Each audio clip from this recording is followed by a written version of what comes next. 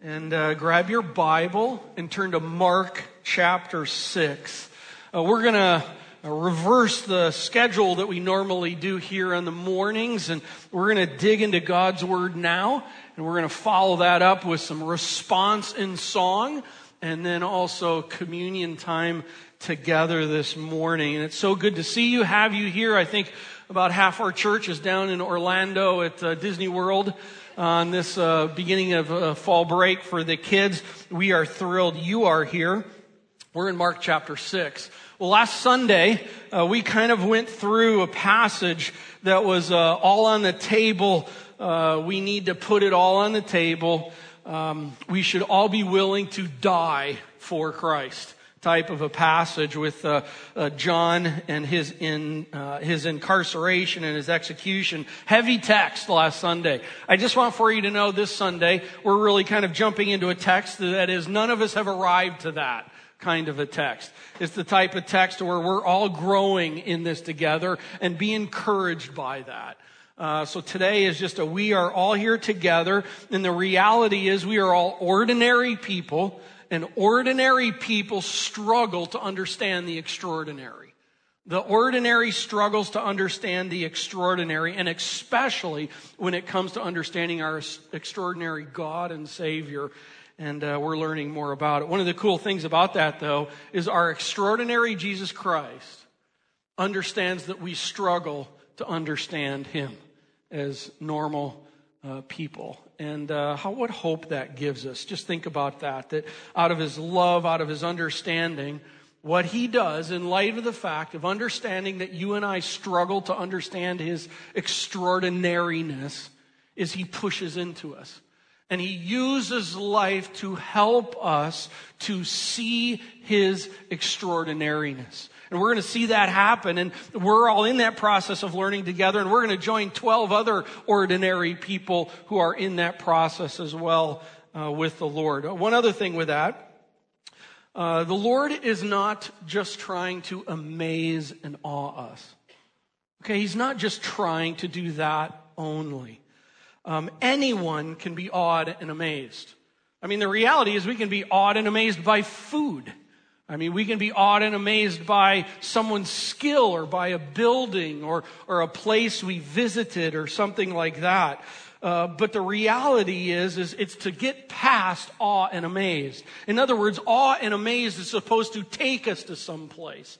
And we're supposed to go somewhere. And ultimately, you see here two people on the screen who are kind of looking awed and amazed. And ultimately, I'm asking the question, have they taken it past awed and amazed? Or are they just hanging there awed and amazed? It's supposed to go past that. It's to move beyond that. Ultimately, when we come to the Scriptures, the Gospel of Mark, so much so, is pressing into us, helping us to ask a Christological question. And the Christological question is this: who is this Jesus, and what in the world is He doing? That's where all of this is pushing us. The awed and amazed is to take us there.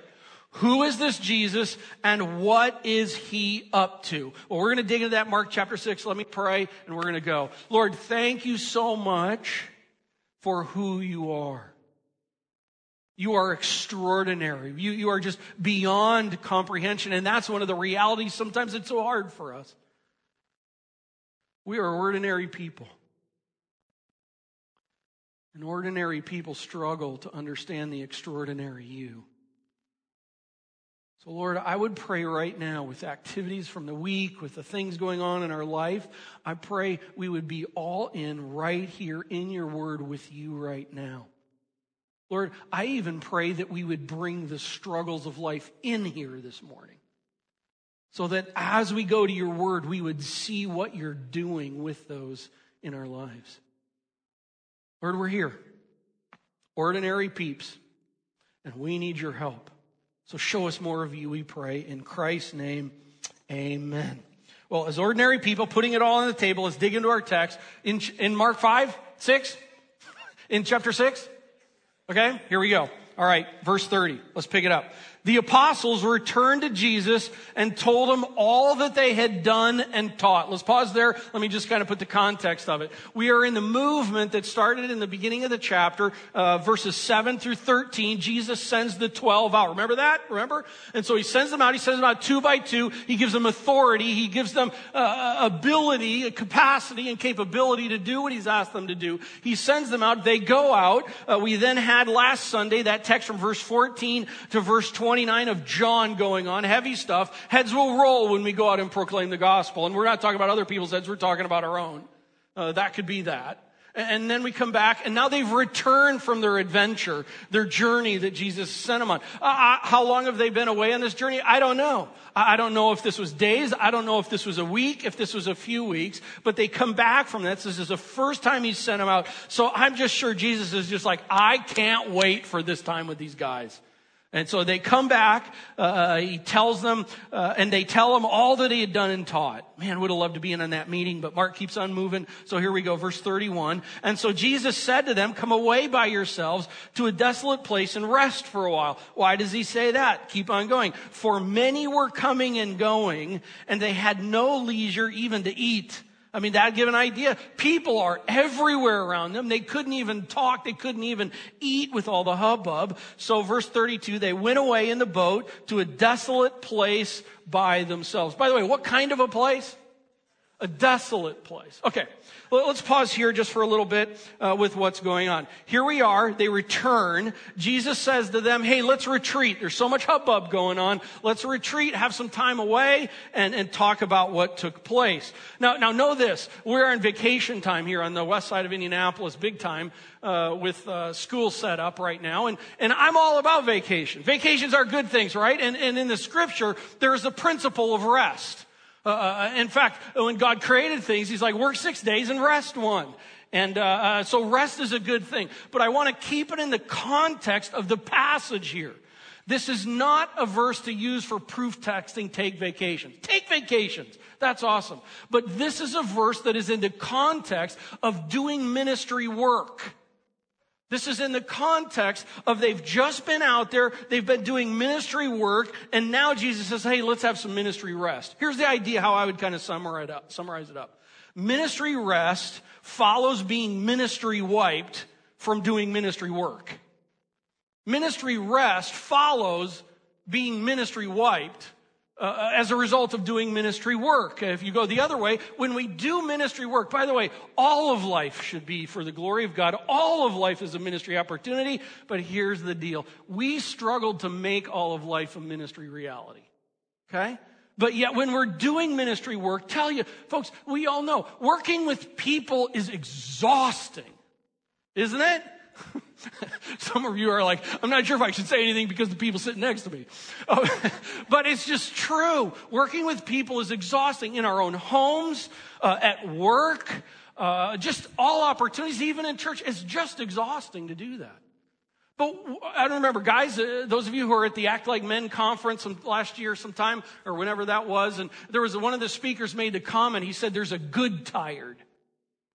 There should be a good tired in our lives where we come to the place where we're wiped out and we're tired, but we're tired because we've been doing what the Lord has asked us to do. And out of ministry work comes ministry wiped. And following that needs to be some ministry rest so that we can come back and do ongoing ministry work. Now, out of that, just a practical application, I want to throw this out. For some, verse 31 with this idea of ministry rest means you need to go get some ministry rest.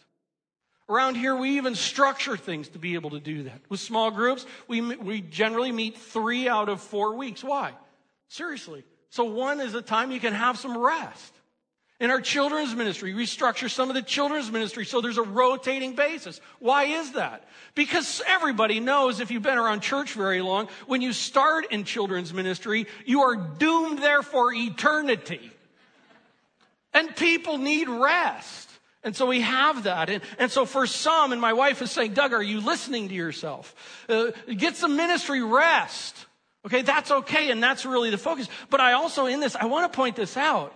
That sometimes, maybe for some, this is actually a reminder that you need to get at ministry work. There is something marvelous and glorious and God-honoring when we are working for the Lord and we get to that place where we're just wiped out. And it's like, bam, that's a good place to be because of all that's been happening in your life and extended from that. But then we have to do ministry rest as well. Let me keep on going. They return, they head on a retreat, they get away for some rest. Verse 33. Now many saw them going and recognized them, and they ran there on foot from all the towns and got there ahead of them. Okay, I love this. And I'm laughing about it because you got to get the scene in this. In the scene in this, they all come together and here they are. And then it's like people know they're there. And remember Charlie Brown in Pigpen? Pigpen's walking around, and it's maybe not politically correct nowadays, but there's always like this poor little kid, he's just dirty as all get out. And he's got dust everywhere following him. And it's kind of like that. Wherever Jesus and the disciples are going, there's dust everywhere because people are coming from all over the place to catch a load of him. And that's what's taking place. And they're like, we're trying to get away from people, and you won't leave me alone. And this dust is just like paparazzi happening here with everything going on. It's a funny scene in it, but there's also, I just want to put this on the table so we know. Mark doesn't talk about it, so I don't want to make a major deal out of it. But it's important to understand part of what's going on in the context of this setting is a political nationalism issue. In that time, in fact, John chapter 6 is the story of what we're going to read here in just a little bit about the feeding of the 5,000. John chapter 6 talks about it, and John says the people, after seeing the miracle, were about to come and take Jesus by force and make him king. Okay? So understand, if you have the idea that people are following Jesus around just because he's like an amazing teacher and also because he's an amazing healer, you are right, but there's more to it than that. They're also following him around because in the time, in the history, in the day, they're like, we want this guy as king, especially here in a little bit because they're going to feed him. And so that's taking place here with this undergirding of what's happening. So what happens is they go to get this ministry rest and they're interrupted by people. Have you ever had that happen? Where it's like, I'm just trying to chill out. I just need some time away from people, and people show up. And how do we normally respond? People stink. That's kind of just being frank about it. In our mindset, we're thinking that way. You are annoying me. You're an irritation. I wonder how Jesus is going to respond. When he went ashore, verse 34, he saw a great crowd. What kind of a crowd? A great crowd. And he was irritated with them. No. And he had compassion on them because they were like sheep without a shepherd. And he began to teach them many things. A couple things here. One, compassion. He's not annoyed. He's not disgusted. He's not angry. Also, compassion, by the way, is not a feeling-only thing. Pity is, sympathy is more so. Compassion is not an emotions-only thing. Compassion is also a knowledge thing. It's an action thing and a knowledge thing. Take a look here. What's the knowledge? What did Jesus say? He had compassion on them. Why? Because he saw them as something. What's the text say? He saw them as sheep without a shepherd. Now, some of you may have more experience with sheep than I do. We had a few sheep for a while back in the day, so I got a little bit of experience with it. But sheep are one of those animals that are helpless on their own. They are absolutely helpless. You think they're so cuddly and they'll sit on your lap? Oh, they are skittish. They are helpless. They are directionless. They are naturally in trouble on their own. On their own, they are easy picking. They're total easy picking by any other animal. And they're naturally insecure almost. By the way, we are sheep. That's you and that's me.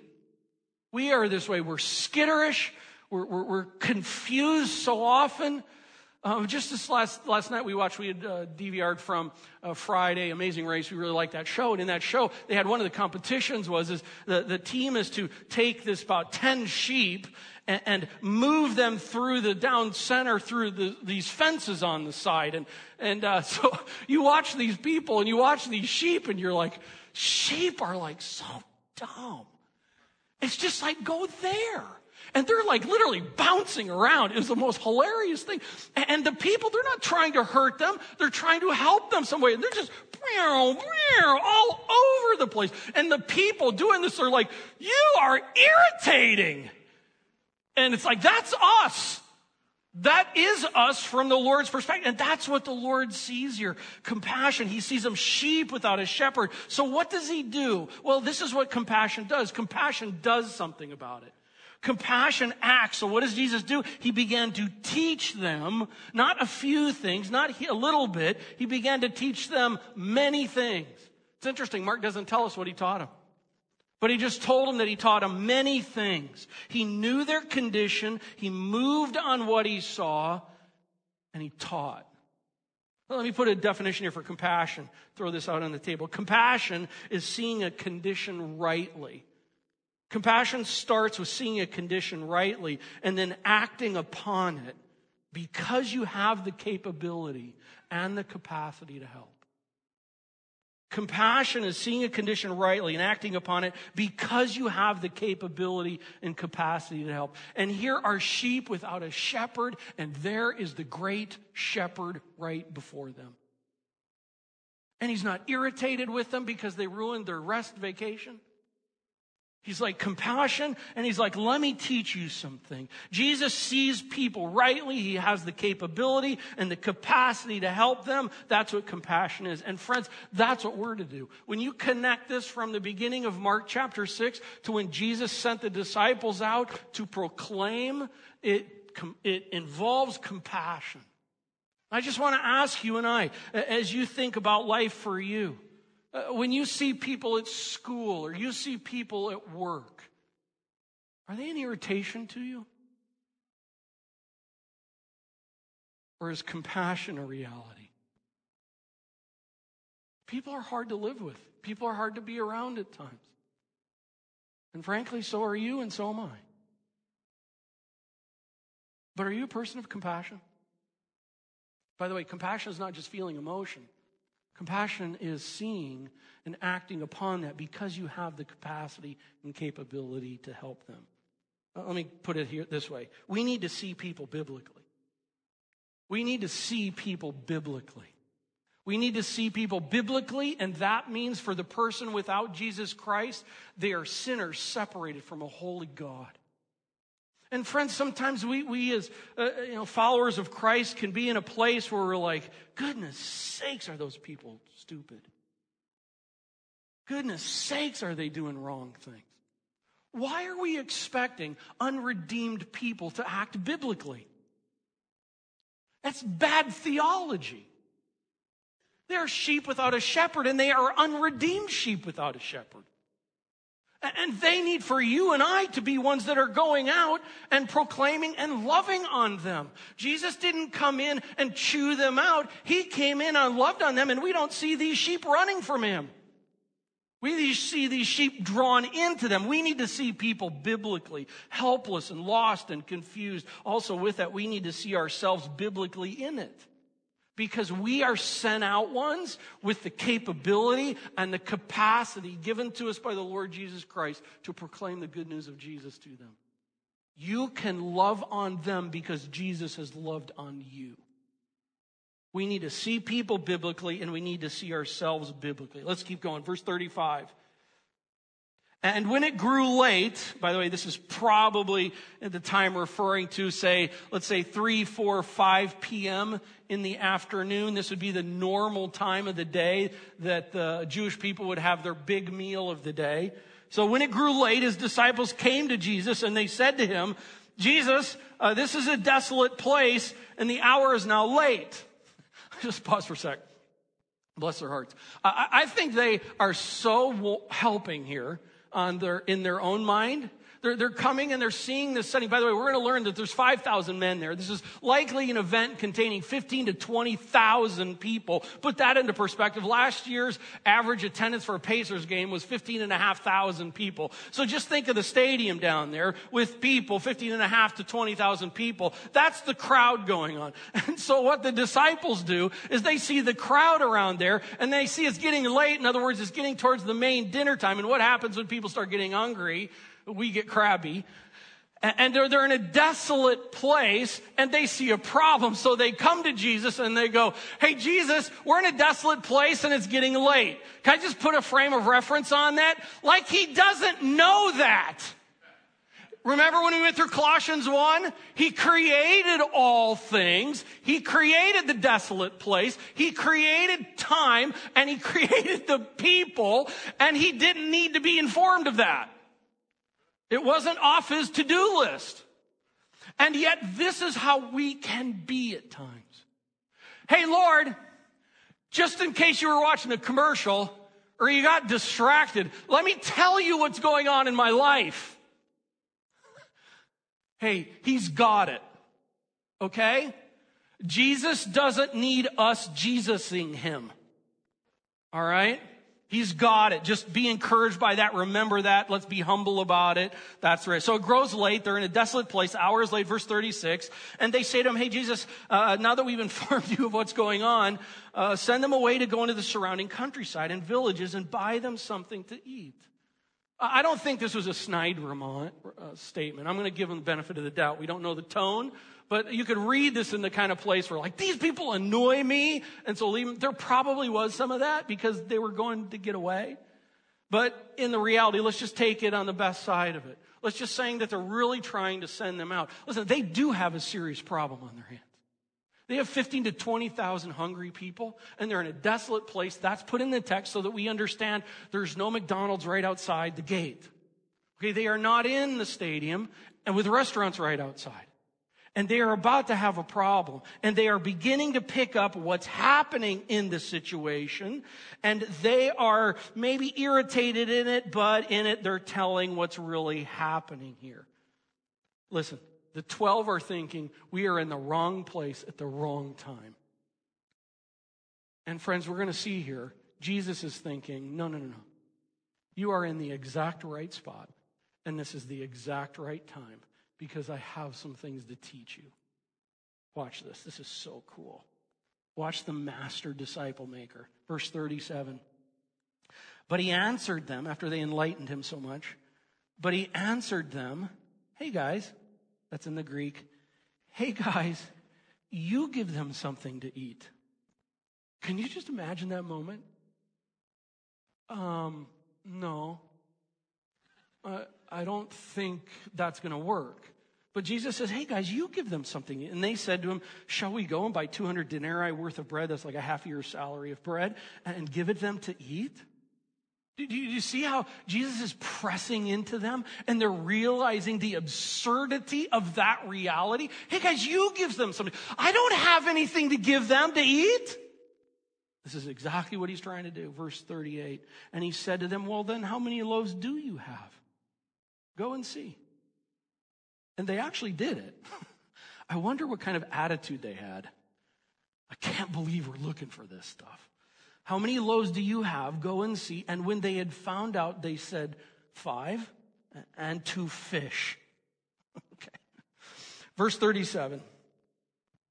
Jesus says, you give them something to eat. They're like, are you crazy? We can't feed 15 to 20,000 people. And then Jesus goes, well, then what do you have? Why don't you go and see? So they go and they go to their inventory and they do an asset count and they come back and they go, here, Jesus, in fact, we even printed it out on an Excel spreadsheet for you here. And here's what we got. We got 5 pieces of flat bread and we have 2 fish. That's it. The whole point of this is taking this to the place to where Jesus is right where he wants them. He wants them to understand that they have total inability to do anything about the situation in their life right now. They have 15 to 20,000 hungry people, and they have total inability to do anything out of that. And that's right where Jesus wants them to be able to do ministry in and through them. Hey friends, we have the tendency to be people, and we are to be responsible, and we are to be doers of things, no question about that. But we have the tendency in the reality of life, I will do things according to my ability first. And the Lord is pushing these guys to the place to where they are seeing, I am now in a circumstance where I have total inability to be able to resolve this. And again, the Lord is like, gotcha, right where I want you. He's pressing on them. He's pushing his fingers on them, getting them almost to the point of frustrated and hopeless, seeing their inability. And friends, know this, Jesus does that with his peeps. And maybe he's doing that with you right now in your life. Maybe you are just in a circumstance where you're like, man, I just feel like the circumstance in my life right now is being so pushed and I have so much inability to be able, I've tried to resolve this. I've tried to turn this around. I've tried to make good out of this. Stop trying on your own. Stop trying in your own ability. And that's where we generally go. The Lord wants us in the place where we're available workers, but stuck in a place of needing his ability. And this is where they are at. So you give them something. They go, they give the spreadsheet out, but they missed a resource. They missed the resource of the guy standing right in front of them. And so it's understanding why they're in a place of feeling unable to do anything. But let me just kind of take the other angle of it. When are these guys ever going to get it? I mean, think about it. We've just so far in the first 6 chapters, we have seen these guys having firsthand accounts of Jesus healing people, of Jesus raising people from the dead, of Jesus commanding the wind and the sea, of Jesus casting out demons. And on top of that, they've even done miracles when Jesus sent them out. And yet, with all of that experience in their pocket, it seems like here, they've never had any of that. It's almost like they just met Jesus for the very first time. And in this, I just go, guys, come on. When are you going to see what you have been given and what you have been taught and what you have experienced? And when are you going to apply it to the situation? Man, does this not hit home with you and me? I mean, it's like, for some, it's like, man, we have been given so much in Christ. We have been taught in Christ. We have experienced the Lord do many things, and yet we have forgotten so much so quickly. I mean, it's like at times, isn't it? It's like I can't even remember what the Lord did earlier in the day, later in the day. And it gives us hope because these guys aren't getting it either. And yet the Savior's so patient with them. Let me put this in kind of a lesson statement here. Here it is. Before I can see Jesus' ability, I must see my inability. Before I can see Jesus' ability, I need to see my own inability. And we live in a culture that is so the opposite of that. We live in a culture that says you first need to see how awesome you are. No. That's the opposite of what Scripture says. The Scripture says we actually need to see how unable and incapable we are. And when we get to that point and we go face down, now we have hope because it's not about your ability. It's not about my ability. It's about the Lord's ability. And we need to see our own inability. And that's at times, like we're going to see here with these 2 situations, the Lord puts us in scenarios to help us see our inability so that we can see his ability. Let's go to verse 39. Then he commanded them all to sit down. Okay, here's what goes on. He says, hey, yeah, you guys do something about it. And they're like, we can't do anything about it. Go get some loaves. They come back and he's like, okay, got you right where I want you. You're seeing your total inability. Now let me take charge and watch. So he starts. He commanded them all to sit down in groups on the green grass. By the way, I just make this statement. That is so Mark. Not just like grass, not brown grass, not dirt. This is just so Mark. He explains the scenery on green grass. So they sat down in groups by hundreds and by 50s. By the way, that had to take some time. You got 15, 20,000 people, and it's like, okay, it's herding sheep, herding cats. It's like, okay, let's get all organized together. And so they do that. Verse 41, and taking the 5 loaves and the 2 fish, he looked up to heaven and he said a blessing. I know it was not a rub-a-dub-dub, thanks for the grub blessing.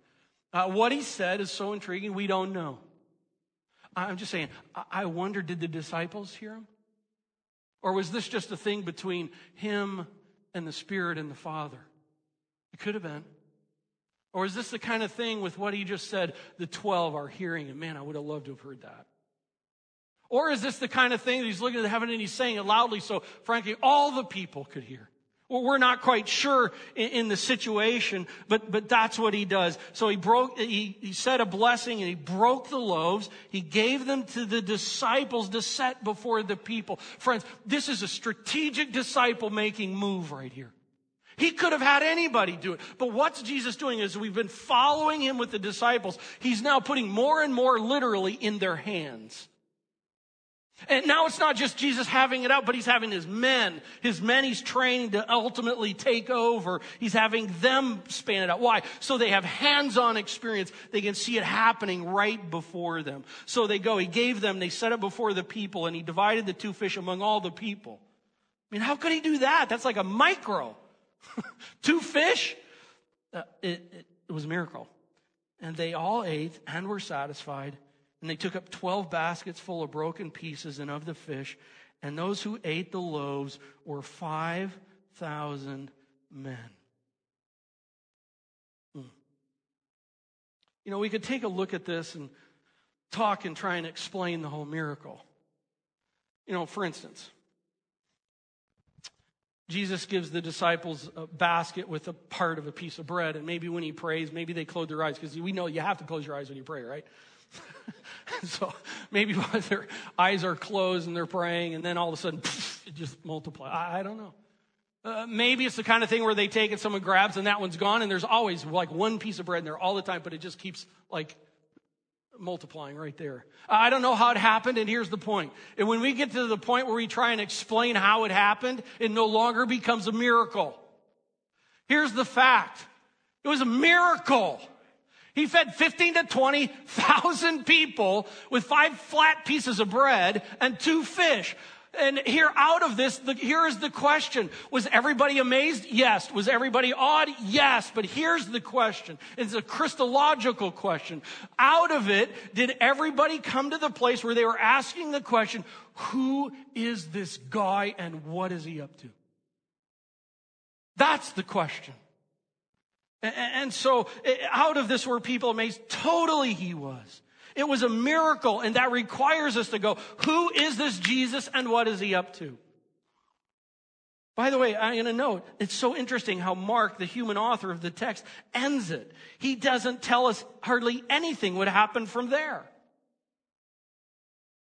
No further information on what happened with the people in the event from there. We're not told about any further teaching. We're not told if they did an altar call. We're not told if they did a closing song. We're not told if at the end of all this, Jesus said, you are loved. Okay? That's a thing we do around here. But in that, we're not told any of that. But we are told that Jesus did something that should amaze and awe us, but not leave us there. You have to ask the question, who is this guy and what is he up to? That's what's going on here. By the way, just a comment. In all of this, the disciples were not the manufacturers. They were the distributors. Just a business term view on this. The disciples were distributors. Jesus was the manufacturer. And as sent out ones, it's no different. We are distributors. We are not the manufacturer. He is. We plant, Paul's watered, God gives the growth. Well, look at verse 45, and there's one word there. Tell me, what is that word? Immediately. Okay, around here, this is now, every time we read immediately in the Gospel of Mark, after we read that, everybody goes, bam, because it kind of reminds us of the quickness of things here. And so the word immediately is right there in verse 45 to join the prior text of the events to immediately something else happened here. By the way, this is the 23rd time this word has been stated so far in the gospel. That's a lot of times. And so let me read it. Ready? Here we go. Verse 45. Immediately, he made his disciples get into the boat and go before him to the other side, to Bethsaida, while he dismissed the crowd. And after he had taken leave of them, he went up on the mountain to pray. So here's, after this miraculous afternoon, Jesus is displaying himself of his total ability and their total inability, and then he sends them sailing. Why? I think there's a couple options for this. Why did he immediately send them away? Well, one, if you remember, out of John 6, right after this miracle, John tells us that the people wanted to come and capture Jesus and force him to be king. Listen, Jesus knows what's going on, and I think part of this is listen, my guys, they're not ready to handle this yet. So it's guys, I'm going to send you away. I'll take care of closing up the service.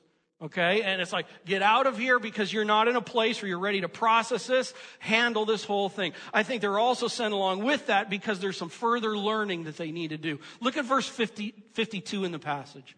Just down a little bit. It says, "For they did not understand about the loaves." Do you see that? For they did not understand about the loaves, but their hearts were hardened. We'll talk about that in just a moment here. But they were not connecting the dots. In other words, were they amazed? Yes. Were they awed? Yes. Did they understand what the whole deal was? And Jesus is kind of okay, I'm going to send you guys off. I'll take care of this situation. I'm going to send you off because you've got some more to learn. And that's so the way the Lord works with us, guys. Just more to learn, more to learn. So he sends them off. Well, why does Jesus go up and pray? Why does he pray by himself? Well, I can only just make a guess at that. One, he just did ministry to 15 to 20,000 people. That's a time to pray. Father, do a work in those people. May they ask the question. May they see who I am and what I am about. On top of that, he's praying for the 12. Lord, Father, these guys aren't getting it. Lord, help them. By the way, they are now in a situation on the water where a storm's going to come up. Remember that one in Mark chapter 4? Jesus was in the boat then. Now he's not. Face down praying for those dudes. Okay, because now they're kind of on their own. Again, it's just moving in the discipling reality. Verse 47, or 46. After he had taken leave of them, he went up into the mountains to pray. And when evening came, the boat with the disciples out on the sea, and he was alone on the land. And he saw that they were making headway painfully. Okay, so there they are going. This is late. They're out there. Now, there's two things that could be happening here. How does Jesus know that they're having a hard time? Well, one is because he's the creator of all things, and he knows what's going on. The other potential option in this is being out in that area in the Sea of Galilee. You can actually see a little ways out. Even a good ways out. But part of the problem with that is it's at night. So it's probably dark. In this, Jesus knows exactly what's going on with his people. I just bring that up to encourage you. And he saw that they were making headway painfully. Have you ever been in a boat where you're against the wind? By the way, the text tells us for the wind was against them. Have you ever been in a boat like that where you're going and you don't have a motor? They did not have gas. I don't know if you knew that. They did not have gas, and the whole engine thing on the back, they're like sail and they're like, stroke, stroke, stroke kind of a thing. And they're having a hard time making it anywhere. By the way, we're going to see here in just a minute that some events start happening at 3 to 6 a.m. in the morning. That means they were out on the water going nowhere for a long time. A long time. It would take a maximum of 2 hours to normally go across. With the wind, okay, maybe a little longer. But we get the picture here. They ain't getting nowhere. They're just trying to stay where they're at. Stroke, stroke, stroke, stroke, stroke, stroke. And what happens with your mindset and your attitude after you get frustrated with like that after a while, huh? It's I want to throw this oar in the water and I want to kill everybody. You just get to that point. You're so pressed to the point where, let me remind you of it this way. You're reminded of your total inability. Again. And they're out there, they can't even beat the wind. And so what does Jesus do? He sees this is going on. It's about the fourth watch of the night. That's the 3 to 6 a.m. when this is doing. So what does he do? He leaves them alone and he just lets them suffer? No. He came to them walking on the sea. Who can do that? By the way, walking on the sea, if it's really windy and you're having a hard time getting anywhere, the sail's up or it's, the wrong way type of thing, the sail's down and then you're just stroke, stroke, stroke and the waves are going right. How does he walk on the water? Is it up and down? And on the water? Or when Jesus comes and he steps in and it's just like, does he have a nice smooth thing going on? And imagine just the reality of that, just kaboom, and you can walk on the water. Hey, he is the Colossians 1:1. This is the one who controls all of physics. And he can make it so that water can be walked on. And that's the one that this is. There's a Christological reality behind all this. He came to them walking on the sea, and then this interesting statement, he meant to pass them by. He meant to pass them by. Was he going to, some say he was going to go to the other, all the way over to the other side and wait for them and have things ready with a fire breakfast or whatever? Was he going to come in front of them and kind of like show them, whoa, hey, amazed and awed? Or there's a whole nother theory that I think is kind of interesting out of the Old Testament, this concept of this idea of God is going to pass by and show his glory. The terminology here could fit that. That maybe what was going on is in this whole thing, the Lord Jesus Christ was going to walk by for the purpose of showing them his glory. Who can do that? So we see this event happening. He's passing by, verse 49. But when they saw him walking on the sea, they thought it was a ghost. Well, it makes sense. You're kind of like, didn't you recognize him? Listen, when you're that tired, that exhausted, and you got a bad attitude, you're not in the clearest of mindset to see everything correctly. They are at their end. And so they thought it was a ghost. They cried out, for they saw him and were terrified. But, number 24, immediately he spoke to them and said, "You doofuses." No. He says to them, I would just say this. This is the second compassionate statement. He had compassion on people because they were like sheep without a shepherd, and he has the same mindset with his own 12 disciples. And they're scared to death, and so he spoke to them. No, take heart. It is I. Do not be afraid. And then the text tells us, and he got into the boat with them, and the wind ceased. That sounds like Mark 4. And they were utterly astonished. Well, let's go back to that statement. Take heart. How sweet. Take heart, don't be afraid. But then there's this, in the original language, here it says, it is I, but it is literally, I am. I am. Boy, does that sound familiar from redemptive history? Going back when in the Old Testament and the Lord with Moses, he's like, I can't do this. He's like, no, that's okay. I am. Oh, and by the way, tell the people I am. And in the Greek, the word I am that's stated here, it's called present active continuous. That means he is presently, actively, and continuously.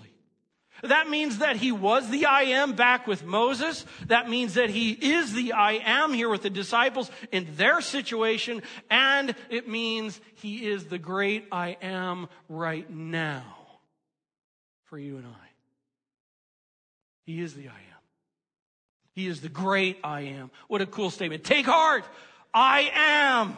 Do not be afraid. In our inability, Jesus is the great I am ability. Verse 51, he got into the boat with them. The wind ceased, and they were utterly astonished, amazed and awed. Why? Why were they amazed and awed? Well, on one hand, duh. I mean, he was walking on the water. Who does that?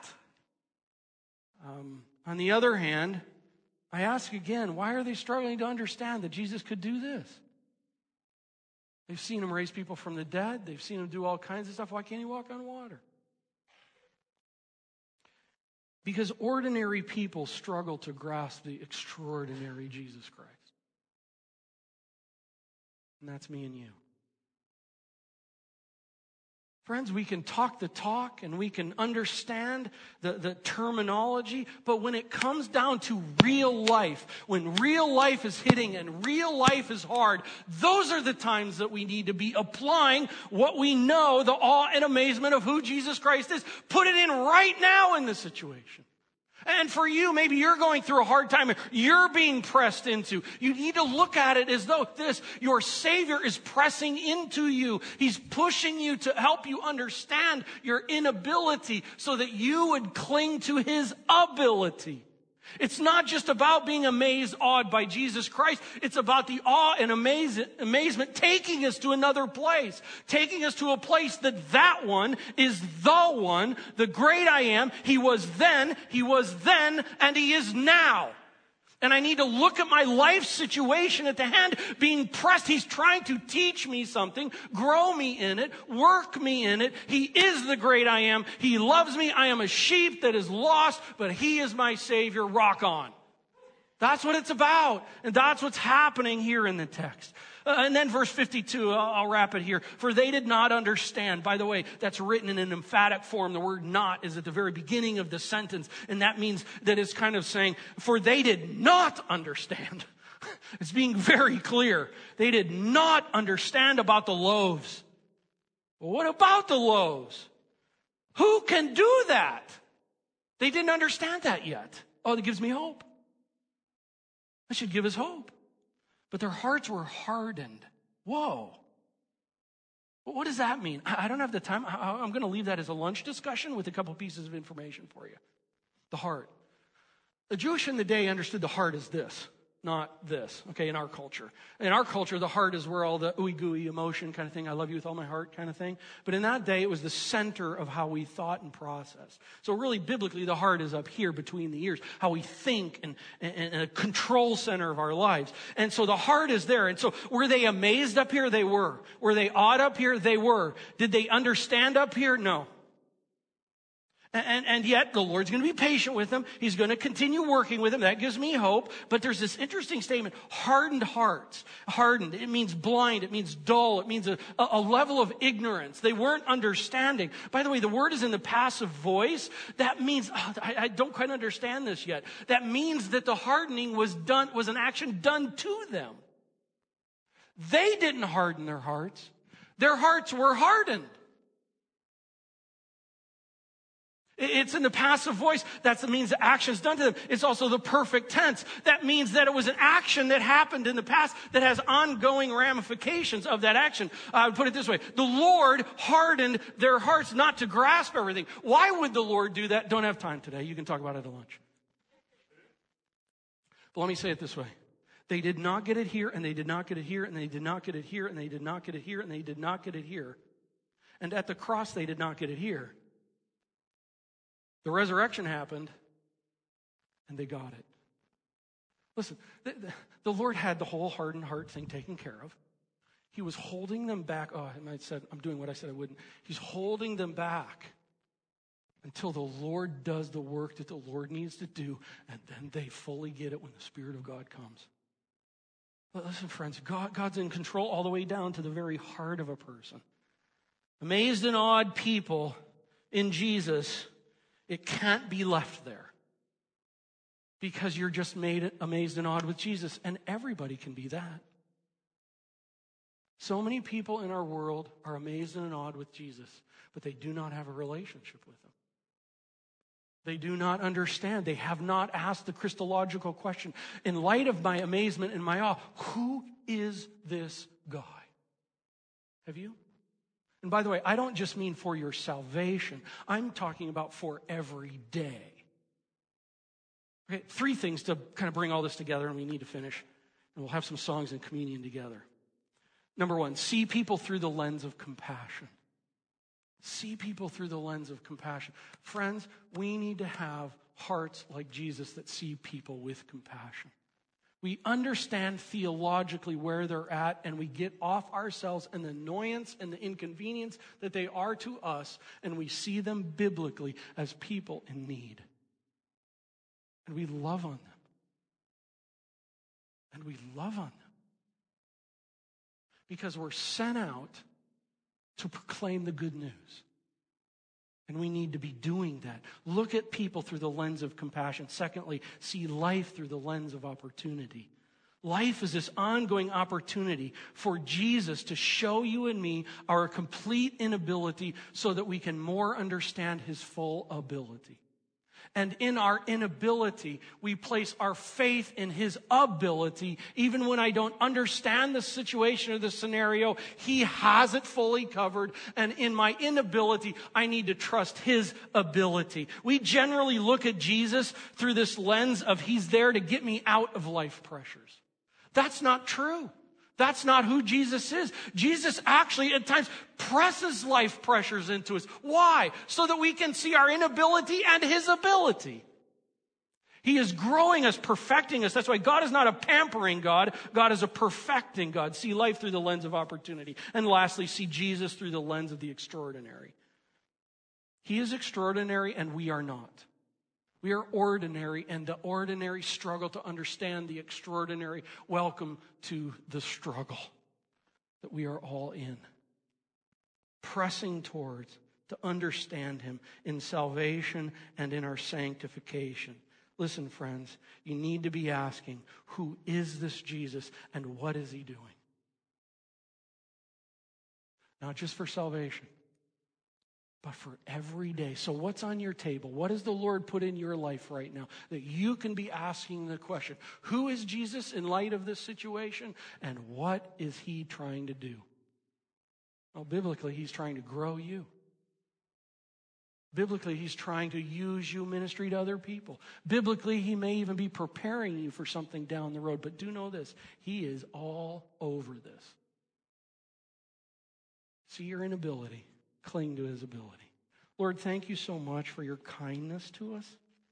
I look at these guys and I just go, they're so like me.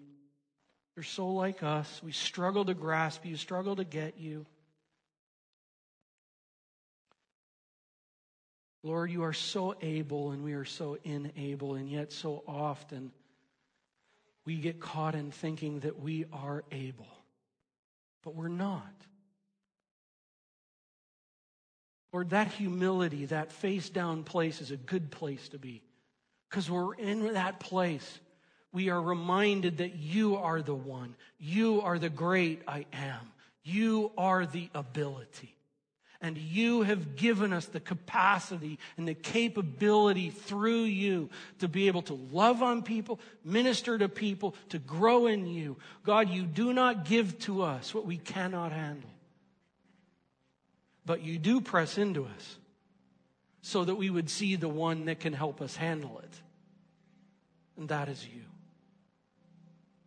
God, I pray for the person in this room who may not know You as their Savior. Lord, may they be asking that question of who is Jesus, and may they move beyond the amazed and awed and into the reality of seeking the understanding that He died for their sin and is waiting for them to receive You as their Savior. May they drive the stake in the ground and receive You as their Savior. Lord, I also pray for those who are in Christ. These truths apply to our everyday.